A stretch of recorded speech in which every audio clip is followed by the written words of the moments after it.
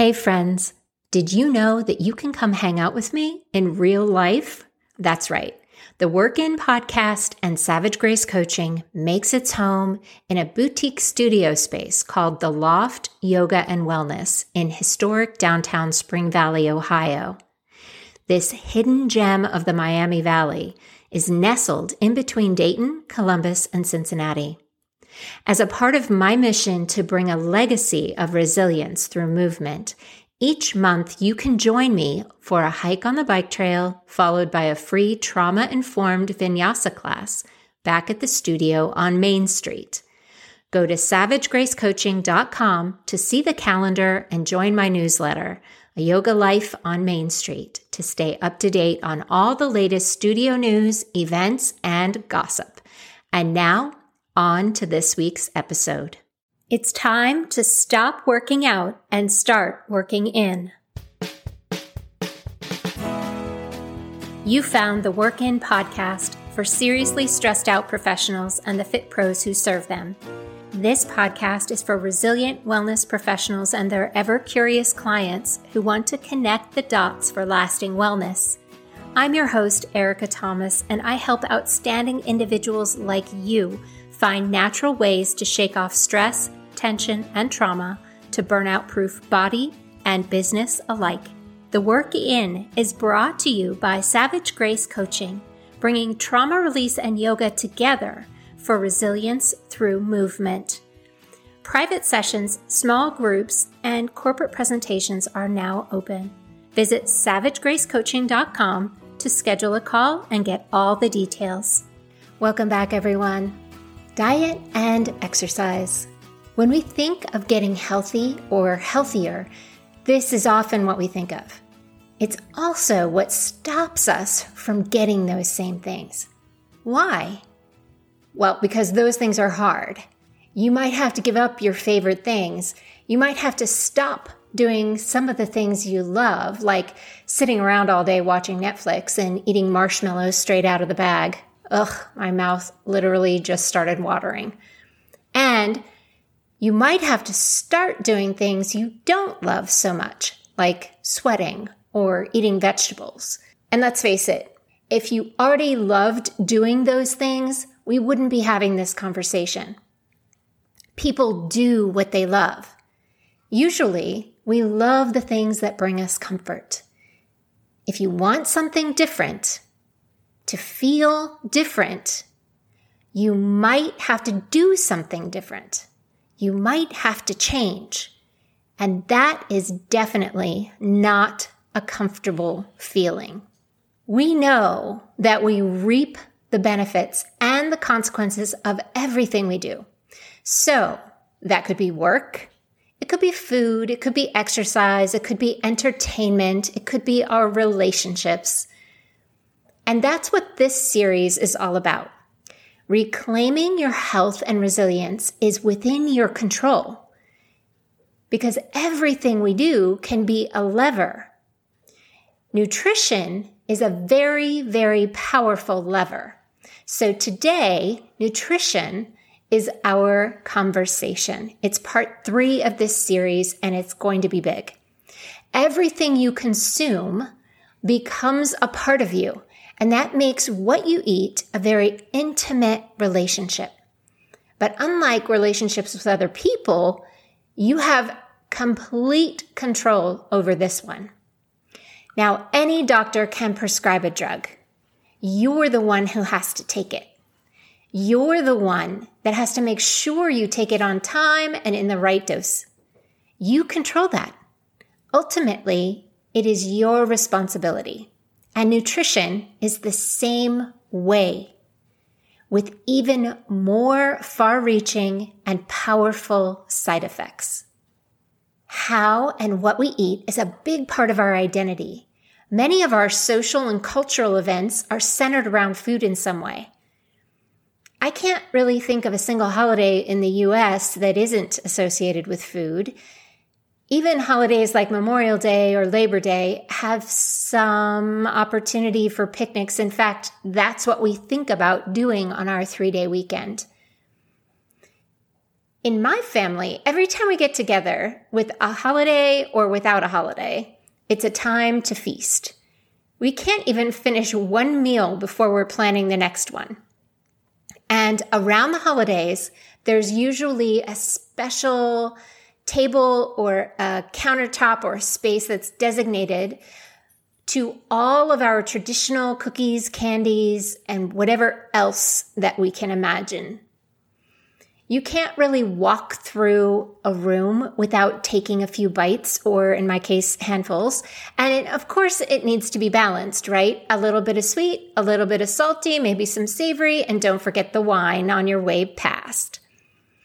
It isn't unusual for me to gain 10 pounds over a 2-week vacation when I'm hanging out with my family. This is all part of our love language. And in my family, we feed each other our favorite comfort foods and sweets, recipes that we don't normally eat on an everyday basis, but that have some kind of special significance or memories that are attached to them. Maybe you're the same. But let's back up a minute. The purpose of this series is not to shame you out of holiday goodies and point out all the places where you're going wrong. It's to empower you with ways that you can step back into the driver's seat with your wellness and see real and lasting health results that build resilience. And I want to strip out the judgment here, because just like it's not about how you exercise for 1 hour a day, your nutrition isn't about what you do 1 day a month or 1 week a year. It's about how and what we eat most of the time, our habits. So let's start with an understanding of how what we eat really affects the nervous system. As we've touched on in previous episodes, everything we do, consume, come into contact with, has some sort of effect on the nervous system for better or worse. What we eat and drink does this directly through our gut. The digestive process begins immediately with taste and triggers dopamine and other neurotransmitters that kind of tell your gut what to expect. But even before we start to eat, when our stomach is empty, there's a cascade of signals that starts with ghrelin, your hunger hormone, to adrenaline, cortisol, insulin, and leptin, along with others that trigger your nervous system and activate a certain level of stress in order that you will go hunt down food. And the longer we put off eating, the higher those stress signals can go. This can show up as irritation or anger or any other dysregulated emotional response. Think hangry.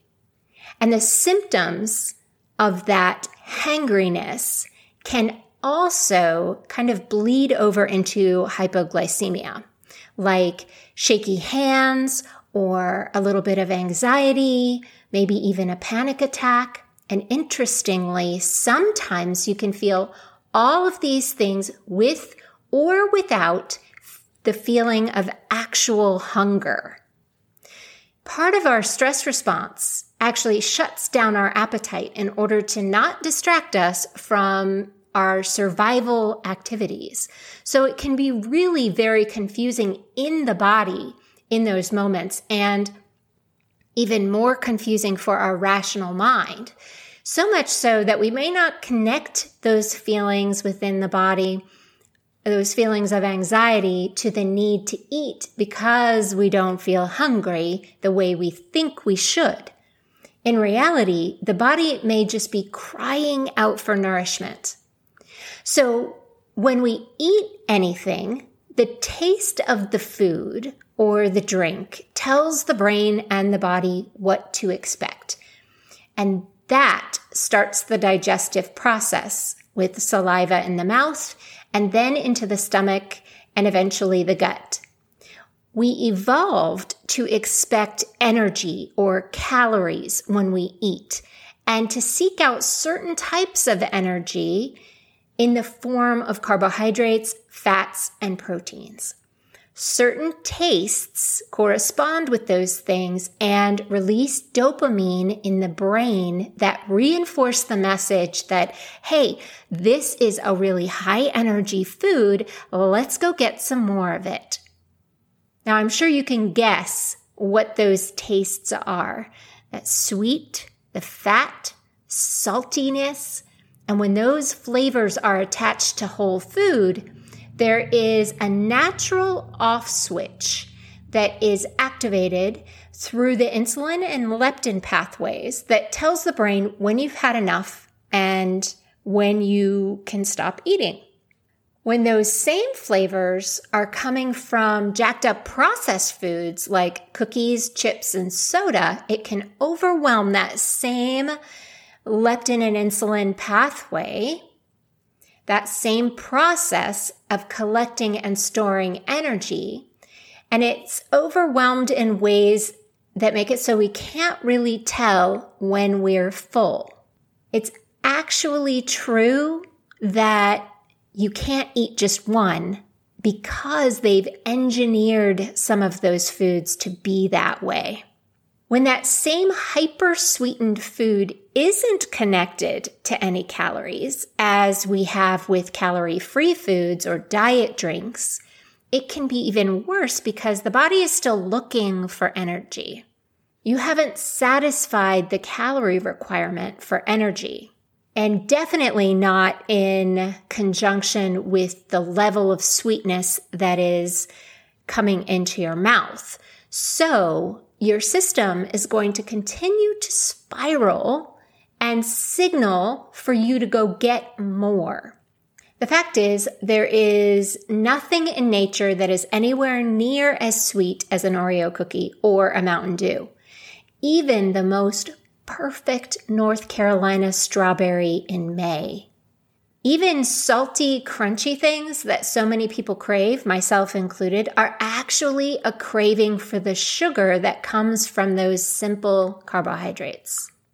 Processed sugar and excessive carbohydrates are the source of so many of our modern health problems, from the physical side with insulin resistance, type 2 diabetes, metabolic syndrome, high blood pressure, cardiovascular disease, and obesity, all the way to our cognitive health and the risk for dementia and Alzheimer's. And then there's the mental health aspect of depression, anxiety, and chronic stress injury, that injury to our overall quality of life and how we sleep, how we work, how we interact with other people, but most importantly, how we feel about ourselves, how we feel in our own skin. Dysregulation of the signals from your gut to your brain can start a cycle of hypervigilance for the nervous system that runs constantly underneath every system of the body. Remember that your nervous system is constantly scanning the horizon for threat, but sometimes that horizon is actually inside of ourself. So when we are not answering the body's needs, we're actually putting ourself, our nervous system state on high alert. We are looking to fulfill those needs and to survive. It's so simple, it's trite to say, just change what you eat. Just change how you eat. But making those changes is daunting. It's like saying, just change who you are, and then you'll feel better. What we choose to eat and how we eat is very, very closely related to our identity, almost like a religion. And so that makes that easier said than done. How we eat is a habit that's ingrained in us almost since birth. It's rooted in how we were raised, and a lot of times colored by our family's ideas and mindset about food. It's connected and tangled with confusing misconceptions about healthy food and not helped by those ever-changing recommendations from questionable expert sources. Today, I want to introduce you to an incredible expert. This person has a lifetime of experience in making choices, and they have a unique perspective that you may not have heard before when it comes to understanding and nourishing your body. That person, that expert, is you. No, really, it's you. Maybe it's time to get to know what you know and start paying attention to what your body is trying to tell you about what's on your plate. I tell people all the time that they already know what's healthy and what's not. I believe you know too. I think part of the problem is that people have the idea that healthy food is too expensive, it doesn't taste good, it's not satisfying, it's hard to make, maybe it takes too long. All those things could also be true of all the crappy food out there. When I stay out of the center aisles of the grocery store, I spend half as much on my groceries. Real food tastes like real food. Part of the problem with changing what we eat is that we have destroyed our palate with flavors that don't exist in nature. And it does take time to correct that palate, especially if it's been overwhelmed by processed sugar. But there's more to a flavor profile than just sugar. Simple spice blends are your friend when it comes to what things taste like, and it can open up worlds of flavor. What does a satisfying meal feel like in your body? Really think about this. For me, it used to feel like pain in my gut. I ate too fast and too much, usually, of the high starch, high sugar, high fat kinds of food, and I wouldn't be full until it was too late and I was already painfully overfull. So slowing down and noticing what you're eating, stopping eating when you aren't tasting the flavors anymore, can really make a big difference. It's okay to not clear your plate. I don't know about you guys, but I was raised to clear my plate and I hated it. But I'm telling you, you can box up your meal for another time. You can save it for later or share it with a friend. You don't have to eat it just because it's there in front of you. You can eat until you are satisfied with the taste and let it be for another time. Now let's talk a little bit about cooking. I know not everyone likes to cook. I get it. We're not all foodies, and that's totally fine. But we have become a culture immersed in convenience. You don't have to be a chef to master a grill pan, though, or throw a salad together. Clean, simple, satisfying meals that don't take a lot of prep time or even cook time are really, really easy. Most of my meals don't take longer than 30 minutes, and if they do, it's usually because I'm feeding a lot of people. Seriously, 30 minutes. You can wait longer than that in the drive-thru at a Biscuitville or Chick-fil-A. So when we're talking about cooking, the time factor is really less important. A couple weeks ago on the podcast, we had my friend Jason Sapp on the podcast, and he was talking about his experience with PTSD and diabetes and getting his health back under control. That episode is the inspiration for this particular series about things that you can do in a practical way to kind of take back control of your health. And one of the things that he shares in that episode is how he and his wife basically cleaned out their pantry. They gutted their pantry and did a full nutrition reset for their family. He basically threw out all the processed junk and went to a whole food diet, cold turkey. Now, when you hear that, does it sound extreme? Because sometimes I think that sounds extreme. But I did something similar several years ago when I'd gotten to the point with my gut pain and anxiety and depression and overtraining that I was ready and willing to try absolutely anything. And that's when I did a 40-day food cleanse called the Clean Diet from Alejandro Younger, and then followed it up several months later with the Whole30 Paleo thing, which really kind of jump-started my metabolism again.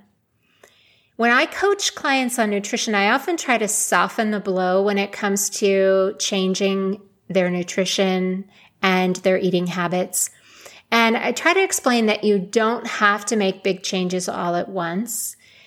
Nobody really does. You can do what you want. I mean, we all can. We are grown as adults, right? And when it comes to nutrition, you can do it a little bit at a time. It's going to take longer, obviously, but it can be done. And I always suggest using a food journal, even though I don't like journals myself. But if you keep a food journal, you just do it for a few days, maybe a week, and keep track of what you're doing right now so that you can find those small ways to change and make replacements there. Because it's making those small changes in your nutrition over time, those small changes that will stay with you, that will yield the biggest health results. But sometimes I also think that doing things that way, making changes that way, can be harder in some ways because we're really just dragging out the process. We're dragging out, the word that pops into my head is the suffering, right? As we're making these changes. All change is going to be uncomfortable. It's going to make you uncomfortable for a little bit of time until you get used to it. It's okay to be a little uncomfortable. You're still going to have to confront those little temptations every single day. And so going slow like that sometimes keeps those temptations around for longer. And I don't know about you all, but I am a master of compensation and justification and excuses, right? So I can find reasons for anything, and I'm sure you can too. So if there's no more chips in the pantry, okay, I'll replace them with pretzels. Is it a better choice? Well, technically, but if it comes out of a package, it's basically the same thing, too many carbohydrates for me, right? So whether you eat a bag of chips or you eat a bag of pretzels, in the end, it's going to be too much. Ultimately, all of this is up to you. And I think whether you make small changes to your nutrition intake or if you go for the full makeover, it doesn't really matter. As long as you are really, really clear about your intention and really give yourself the time that it's going to take to solidify those changes. This isn't about doing a diet for 20 days. It's about forever. It's about a healthier lifestyle and better food choices forever, not just for now. That intention should really include, but maybe not be limited to, building up your own internal awareness of how what you eat affects you. And this is really key here because you are an individual, and the way you eat does not have to be the same way that I eat or that your doctor eats or that your nutritionist eats. You can find what works best for you and create this customized way of living. And that's really where our quality of life comes from. It's where the ease in our own body comes from. Understanding that there is a reason why there's like 90 gazillion diets out there. You are the most unique individual, and you deserve to be nourished, body, mind, and spirit. Imagine what it would feel like if you were able to relieve the pressure from the constant stress signals that come from your gut simply by changing how you eat and offering yourself true nourishment. You can start that nourishment on your plate when you approach how you feed yourself with intention and attention. There is an opportunity to reset that intimate relationship with food, but you have to be ready. You have to be willing, and you have to have a reason that goes beyond what the eyes can see, because this isn't about changing a dress size. It's about changing the quality of your life for years to come. Thanks so much for joining me today on The Work In. And if you like what you heard and you want to learn more about how you can start to improve your nutrition for lasting health benefits, head over to savagegracecoaching.com/free resources to get your copy of my Happy Belly Breakfast Salad Challenge recipes. They are simple, delicious ways to start your day. And next week, we'll be looking at how to use connection to reclaim your health and resilience. We'll see you then.